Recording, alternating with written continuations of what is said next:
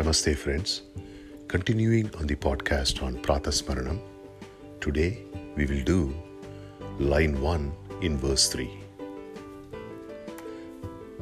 Pratasmarami hrudi samsfuradatmatattvam satchit sukham paramahamsa gatim turiyam yat swapna jagara sushuptima vaiti nityam tad brahma nishkalamaham nachabhuta sangaha pratar bhajami manasa vachasama gamyam vacho vibhanti nikila yadanugrahena yanneti neti vachanair nigamavocham stam deva deva majamachyuta mahuragramyam.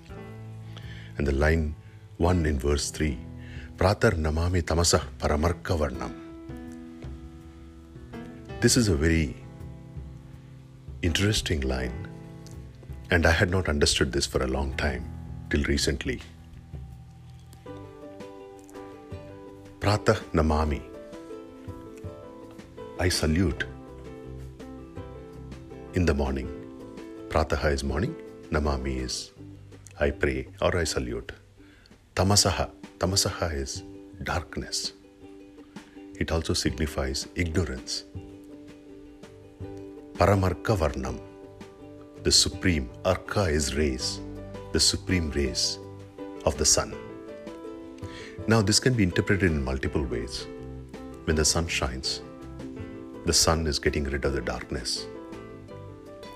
Likewise, when the Atma, the Brahman shines, it gets rid of the ignorance in our mind. But the interpretation that I like the best is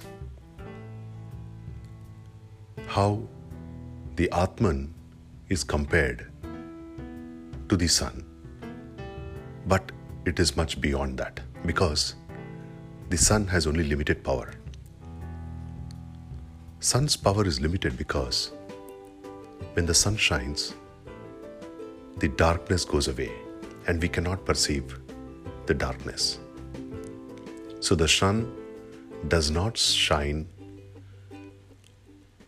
on darkness. If it shines on an object, we can see that object. But if it shines on darkness, the darkness we cannot see. But there is an entity behind which shines on darkness as well as it shines on the light. Because we recognize that there was darkness, there was light. In the same way, we recognize that we are knowledgeable about something, we also don't have knowledge about something. We are ignorant of something.